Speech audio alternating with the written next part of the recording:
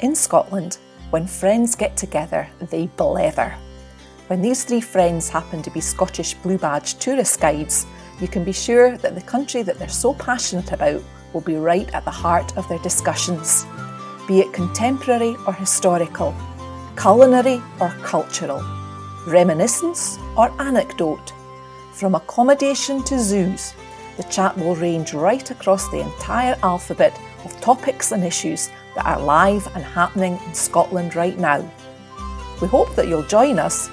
There's nothing to beat a recht good blether.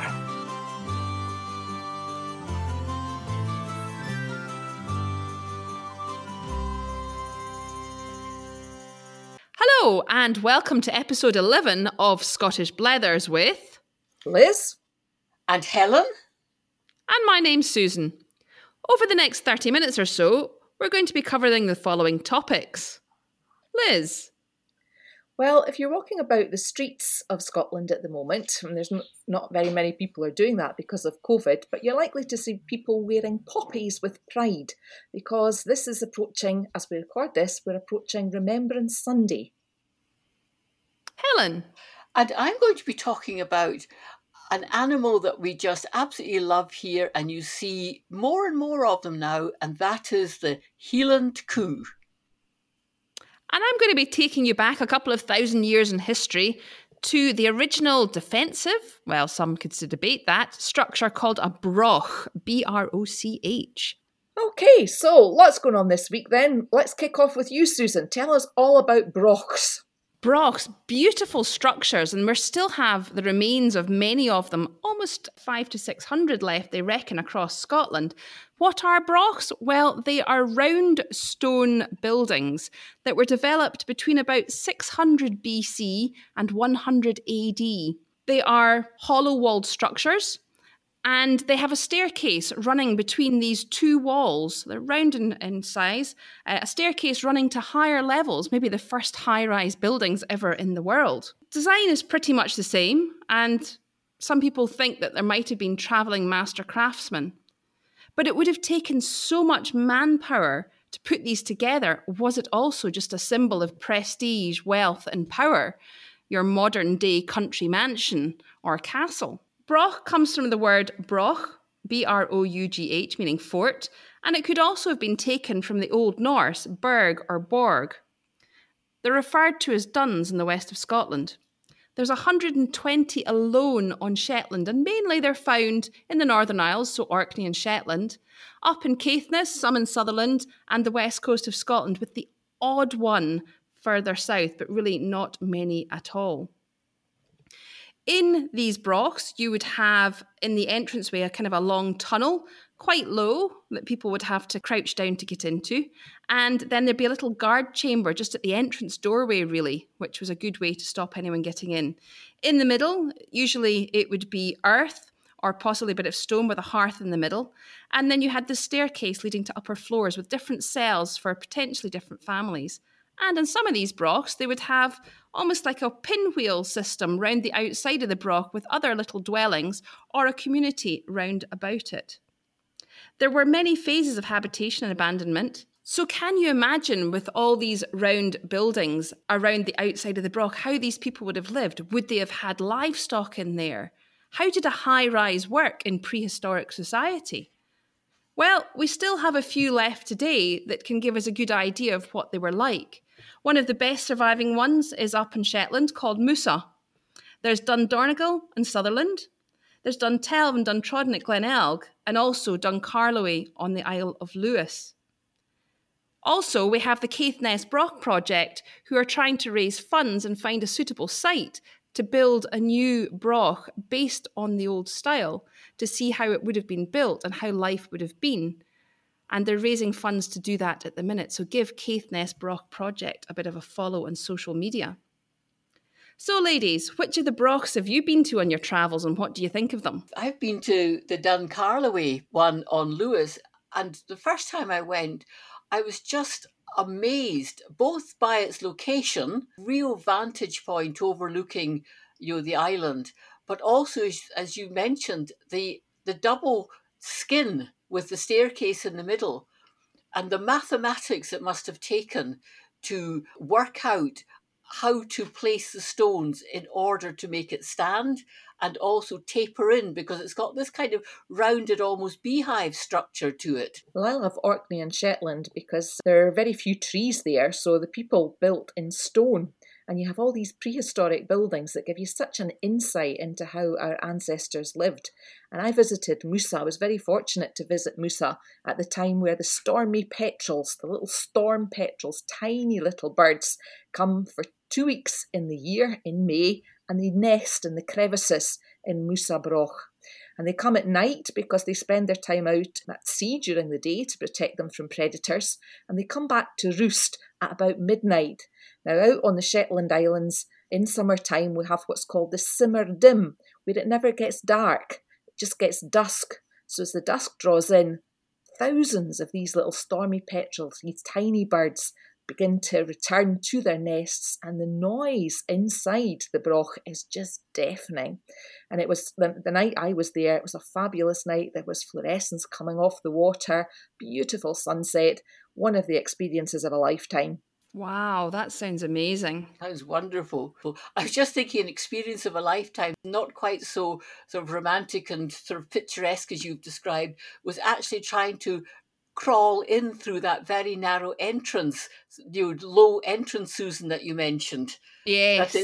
It really, it tells you whether your knees and your back are working properly. I quite enjoy visiting the one at Carnleith at Sutherland, just near Dunrobin Castle. It's also called Strathstephen Broch. It's not the tallest one that remains in Sutherland, but it is one of the best preserved. And it's got this idea of these little buildings, outbuildings around the outside of the Broch itself. And the best bit about that one is it looks right across the water to the Moray coastline. And they reckon between the inhabitants of the Brochs and then on to the Picts, there was a lot of trade going on across there. So it's quite interesting to think how people were actually living. But there have been some artefacts found in some of the Brochs that show that there was trade as far away as the Mediterranean for olives and other things like that. So it's quite amazing to think that even in those days, 600 BC to 200 AD, they were trading right across Europe. And I suppose with the Romans, obviously they were, but you don't quite think that when you get to the top of Scotland. You don't see it as being the centre. And there is some debate over whether Orkney and Shetland was the centre of this Broch society. Absolutely. And what you said about it being status as well as defence, when you actually stand inside one of these and you see the immense size of them and the amount of effort they would have taken to bring all these stones and rocks into place, and you see the goods and the way that it was laid out on the inside and how people lived, it was very much about status. Yes, and as we say today about this, where you buy your house, location. That's very true, yeah. And there it was very definitely, the status was deemed by the location that you chose to build your broch as well. And a lot of them on Orkney and Shetland obviously are right on cliff edges, so there was definitely some form of defence there too. Some of them unfortunately have been lost partially because of their location, and other ones just make you think, keeping an eye on who was coming and going, island life at its very best. Yeah, it's there that you really get an appreciation of archaeology and just trying to understand, how these people lived and survived in their prehistoric societies. Yes, and I think part of this, the understanding, is to kind of make people realise that travel was not invented in the 20th or the 21st centuries, that people have been travelling and trading and communicating with other places for thousands of years. It wouldn't be a surprise if you found a little bit of orange peel in the hearth from the days that they traded with the Mediterranean. They needed their vitamin C up in Orkney and Shetland. Anyway, moving on. So my theme this episode is remembrance. So ladies, I'm going to ask you a question first of all. Do you know the difference between Remembrance Day and Remembrance Sunday? Remembrance Day is the 11th of the 11th of the 11th, the 11th hour of the 11th month, the 11th day. Yep. Remembrance Sunday is the closest one to it? Yes, I would say that too. Right. So if I ask you then, what's the difference between Remembrance Day and Armistice Day? Ooh. I would say the Armistice Day was the day the armistice was signed at the end of World War I. Well done, Helen. Gold star. You're absolutely right. Armistice Day marks the end of the First World War, or the Great War as it was known. And you're absolutely right, Susan, that the armistice or treaty that brought that war to an end was signed in a railway carriage a few miles north of Paris. And it brought to an end the fighting 6 hours later on the 11th hour of the 11th day of the 11th month. So you were both right there. But then a year later, at the suggestion of a politician, King George V requested that the country pause in silence for 2 minutes to reflect and remember the reverent remembrance of the glorious dead. So a period of silence on Armistice Day became the tradition right up until the outbreak of World War II in 1939. And then it was decided that commemoration wouldn't be held as normal, but instead a proximate Sunday would be observed as a day of dedication for the length of the war. So I suppose when you think about it, they didn't want people stopping work and putting down tools. It was best to keep them working during the war and move the remembrance to the Sunday. At the conclusion of the war, the British government officially replaced Armistice Day with Remembrance Sunday, and they fixed it as the second Sunday of the month of November. And this occasion now honours the dead not only of both world wars, but also all subsequent conflicts. Many countries around the world continue to honour the 11th hour of the 11th day of the 11th month, and many call it Remembrance Day, although others, like the United States, have Veterans Day, and there's lots of other names for it as well. But gradually we've adopted this name too, and so we have both Remembrance Day and we have Remembrance Sunday. The poppy has become the official symbol of remembrance right across the world. This plant's an extremely good coloniser, and it grew prolifically in the bleak, barren mud of the battlefields of Western Europe, where little else would grow.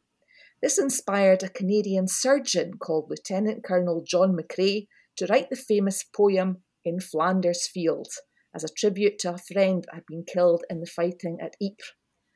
In Flanders Fields the poppies blow, between the crosses row on row. And the poem ends, If you break faith with us who die, we shall not sleep, though poppies grow in Flanders Field.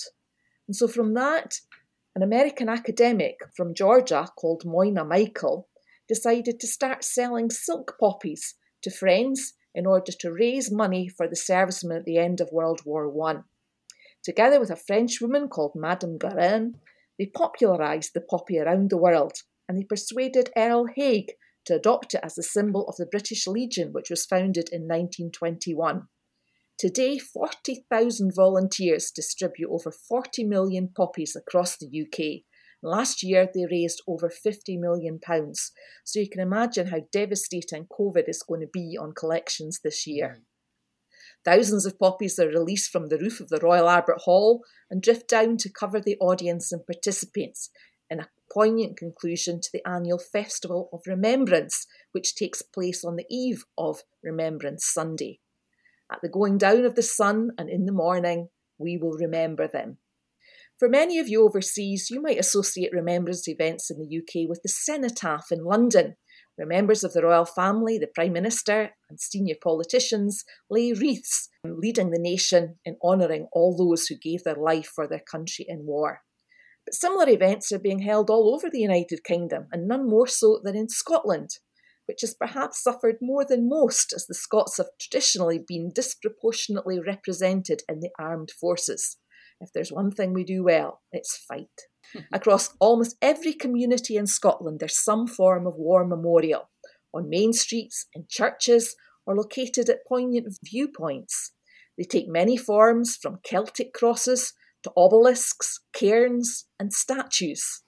Apart from civic monuments, there are plaques or fountains, memorial gardens, stained glass windows, hospitals. The list is endless.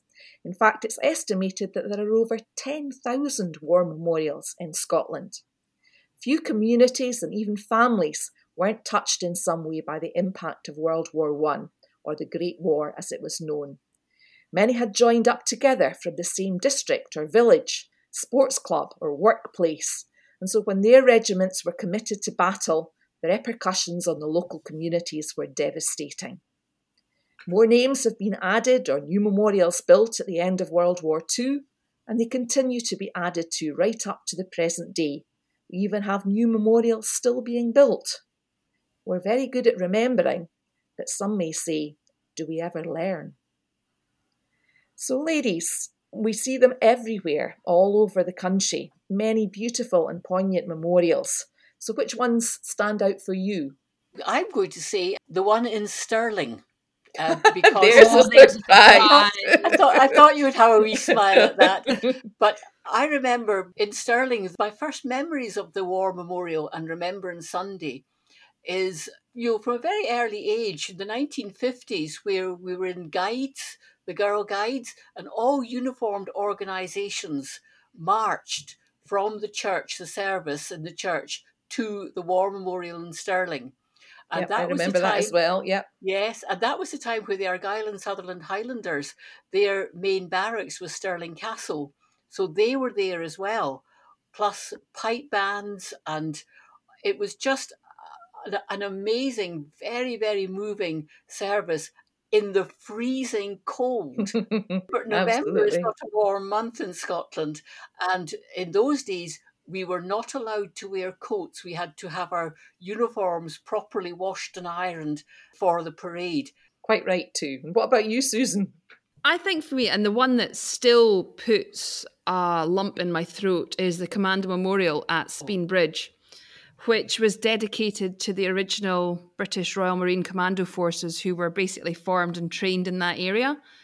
The sculpture itself is of 3 soldiers and 3 commandos dressed in their standard dress with webbing and a rifle, and they're looking south to Ben Nevis, and it says on it in the top of the plinth, which is about 5.2 metres or 17 feet, it says, "United we conquer." Yep, that one's... Its viewpoint is amazing. I think the history of the Royal Marine Commandos that had to do their 7-mile speed march in full battle kit within an hour, and if they were even a second late, they were returned to unit, is quite something.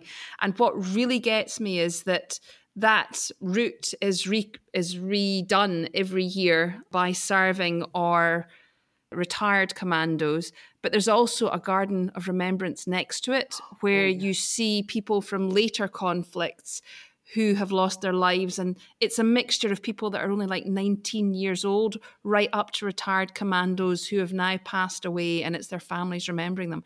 It's a really poignant place. That one's particularly poignant for me because my father-in-law was a commando, and he signed up on New Year's Eve and did his training at Achnacarry and was involved in the Normandy landings, the beach landings, where he was injured. He took shrapnel in the shoulder. He was in a hospital for a year, and he lived to be 94 years old, but to the day he died, every day he had to dress the wound in his shoulder because it never healed. He had to dress it twice a day. And he never spoke about it. No. They were just so grateful to be the ones that came home. And I think we have to be so grateful to everybody that has given up their life that they were fighting for. And of course, that's a recent one. That's 1952, commemorating the Second World War. But of course, we have some that predate the First World War. We have one in Largs for the Battle of Largs, where we were defending Scotland against the Vikings. Oh, yes. And back in the 1200s. Yeah, again, one of these famous ones is Culloden, where we have the cairns at Culloden, commemorating Bonnie Prince Charlie's battle with the redcoats of the Duke of Cumberland. I just find walking on Culloden Field is just so emotive. You just feel it. You feel everything about Culloden Field there. And similarly, the Commando Memorial, no matter how often I go to either of these places, and you just want to be quiet and remember. I think that's particularly true when you go to some of the Western Isles. Every village, every settlement has got its war memorial. And, the names of brothers and families that were wiped out, they're usually in viewpoints, which are just beautiful, the final place of remembrance for so many people that were lost from the communities. And obviously there's other tragedies associated with the war. And at the end of the First World War, up in the Isles of Lewis and Harris, when the ship was returning with all the soldiers coming back, and unfortunately within sight of the islands, it got into difficulty and sunk with a huge loss of life. But we'll maybe keep that one for another episode. Yeah, the story of the Isle Lear. There's so much that we can come back to in this. And in Stornoway, in the harbour at Stornoway, is perhaps the largest war memorial. It is absolutely enormous, towering over town of Stornoway. And you can climb to the tops on the top of a hill. So there's so many places to see, so many stories. And we're lucky in that we have an online organisation now who are trying to get the names from each of the war memorials and to look after them and catalogue them and update the records so that anybody can go and find information on family members that may have lost their lives during the conflicts. So that's the story of remembrance, and we'll remember on Sunday. So Liz, I'd heard that there's different colours of poppies. Can you tell us anything about that? Yeah, it's quite controversial. Some people don't like the idea of red poppies because they think that kind of it's glamorising war in some way. And so there was movements to change the colour. So for example, a white poppy can be worn as a symbol of peace. But one that I find really interesting is the purple poppy, because the purple poppy is in remembrance of all the animals that died during both world wars, but in particular, if you've seen War Horse, the horses and the donkeys and all the animals that lost their life in the trenches. And if you ever visit the National War Memorial in Edinburgh Castle, there's memorials there to the animals, everything down to the little canaries that lost their life being used to test for gas in the trenches and in the mines. That's a fabulous panel that they've got there. Yes. It's amazing, stunning. The artwork Yes. in the National War Memorial. It is a fabulous place. On a lighter note, Helen, tell us all about the Hieland Coo. Yes, it is a bit lighter. The Hieland Coo, the Highland cow. My very first knowledge or visit or face-to-face encounter with a Hieland Coo was on a croft in Tiree. That's a small island on the Outer Hebrides of Scotland. And it was a beautiful little red-coated calf.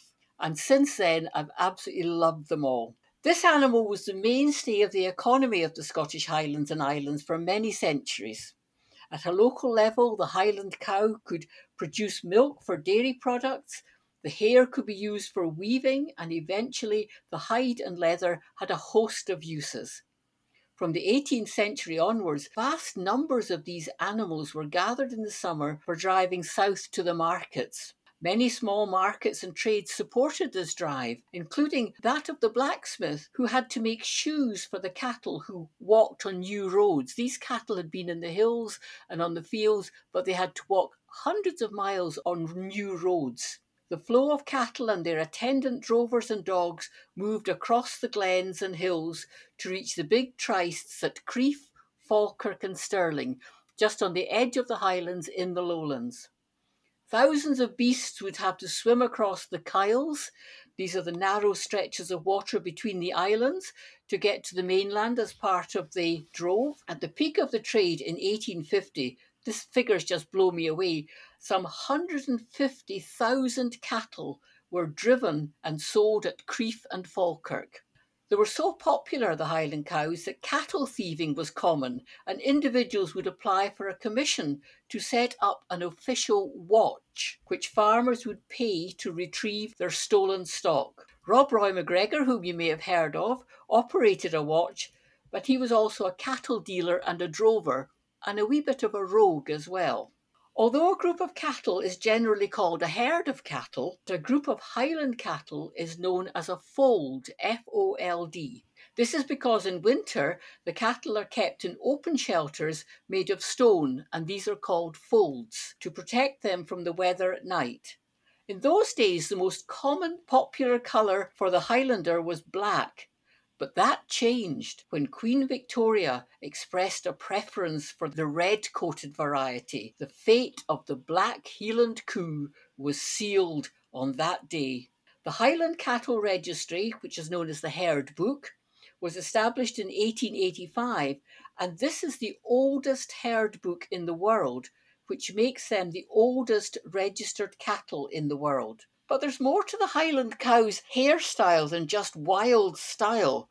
In practical terms, the coat is superb for weathering a climate where summers can be very wet and winters can be very cold.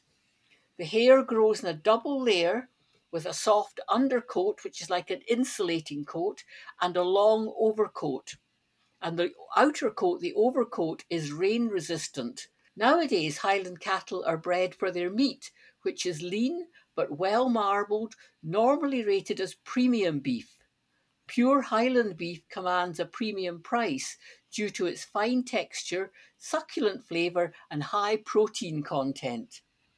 But numerous tests in Scotland have shown that Highland cattle meat is lower in both fat and cholesterol than even chicken, and it's also high in iron, makes it very, very popular now.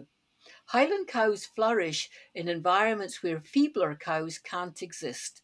They live in freezing and wet weather, and they provide economic contribution to the most remote areas of Scotland by making use of the poor grazing grounds. So that's a wee introduction to the Hieland Coo. So Liz and Susan, what about you and the Hieland Coo? There's a local lady, I can't call her a child and I can't call her an adult yet, I don't think, Fionn, who lives just across the other side of the loch from me, and she's got Fionn's Highland Fold. And at the age of about 15, she was able to get a subsidy to help her get a couple of Highland cows. And she's great with them, and she takes them to shows and everything. And she did the virtual Royal Highland show this year. And she goes into the field and sits down and gives them a cuddle and, kind of fluffs up their head and everything. She's absolutely dedicated to them. It's great. And obviously our visitors love seeing a good old Highland Coo. Oh, yes. How many times, girls, have you chased around the countryside trying to get a photo opportunity for your visitors? Absolutely. How many times have you been held up in a traffic jam behind a herd of Hieland coos that have got out to the road on Mull or one of the outer islands? Yes, that's right. Or you're kind of working your way around your route going, right, I know there's cows there, there and there. And you get to the first and you're like, damn it, they're not here. Where are we going to find them? Yes. Yeah. It's like spotting the big five in South Africa. In Scotland, you've got to see a Highland Coo. Yeah.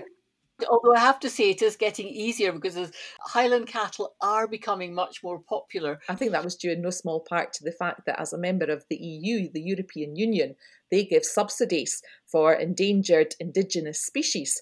And the numbers were falling so low of the Highland cow that farmers were paid a subsidy to keep them. Of course, then that was compounded by the tourists. So any cafe or restaurant that wanted to get the tourists stopping off, keep a Highland coo. Yeah. And of course, the fact that we're all going a bit daft and worried about our cholesterol levels, the fact that it's proven to be lower in cholesterol than the normal Aberdeen Angus, there's now quite a lot of crossbreeding going on to try and get the best of the good beef cattle and the Highland cattle. So there's quite a lot going on in the farming world, I think, with them. Yes, there's a farmer not far from Clavacairns that I go to quite a lot with my groups, and you can actually get a bus there. And he's in my phone as the Highland Coo man, Neil Alexander. And it's great because I've taken groups of Outlander fans there, and it's a real case of the farmer wants a wife. So the draw is his Highland Coos, and then he loves the chat he gets from all my guests, and he tells them all about his cows, which are, hybrid, not just purebred Highlanders.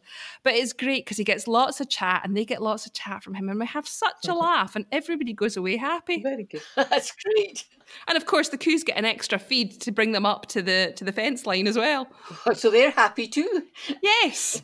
That's our wee chat on the Hieland Coo. So we're looking on now to words of the day. Excellent. Well, my word of this episode is fearty. And if you're scared of something, someone says, you big fearty. Feartie. I love that Very word. descriptive. And Liz, what about your word? Well, my word, again, tied in with the theme of remembrance, my word is greet. Now, normally greet would be to welcome somebody as they join you, but in Scotland, greet means to cry, someone having a wee greet to herself or greeting. In recent years, it's been extended a wee bit to be used as a put down for somebody that complains all the time. He's always greeting, or see that Wayne, he's got a greeting face. Stop your greeting. If you don't stop your greeting, I'll give you something to greet about. Oh, I've heard that one a few times when I was younger. And my word for the day is drucket. And some of the weather we've had in the past week or two, we've certainly found ourselves drucket, drenched, soaked to the skin. And if you happen to be travelling in Scotland on some of the rare days that we do have these big downpours in the summer, and you look at your field of Hieland coos, you'll think, oh, they just look awful drookit. At the going down of the sun and in the morning, we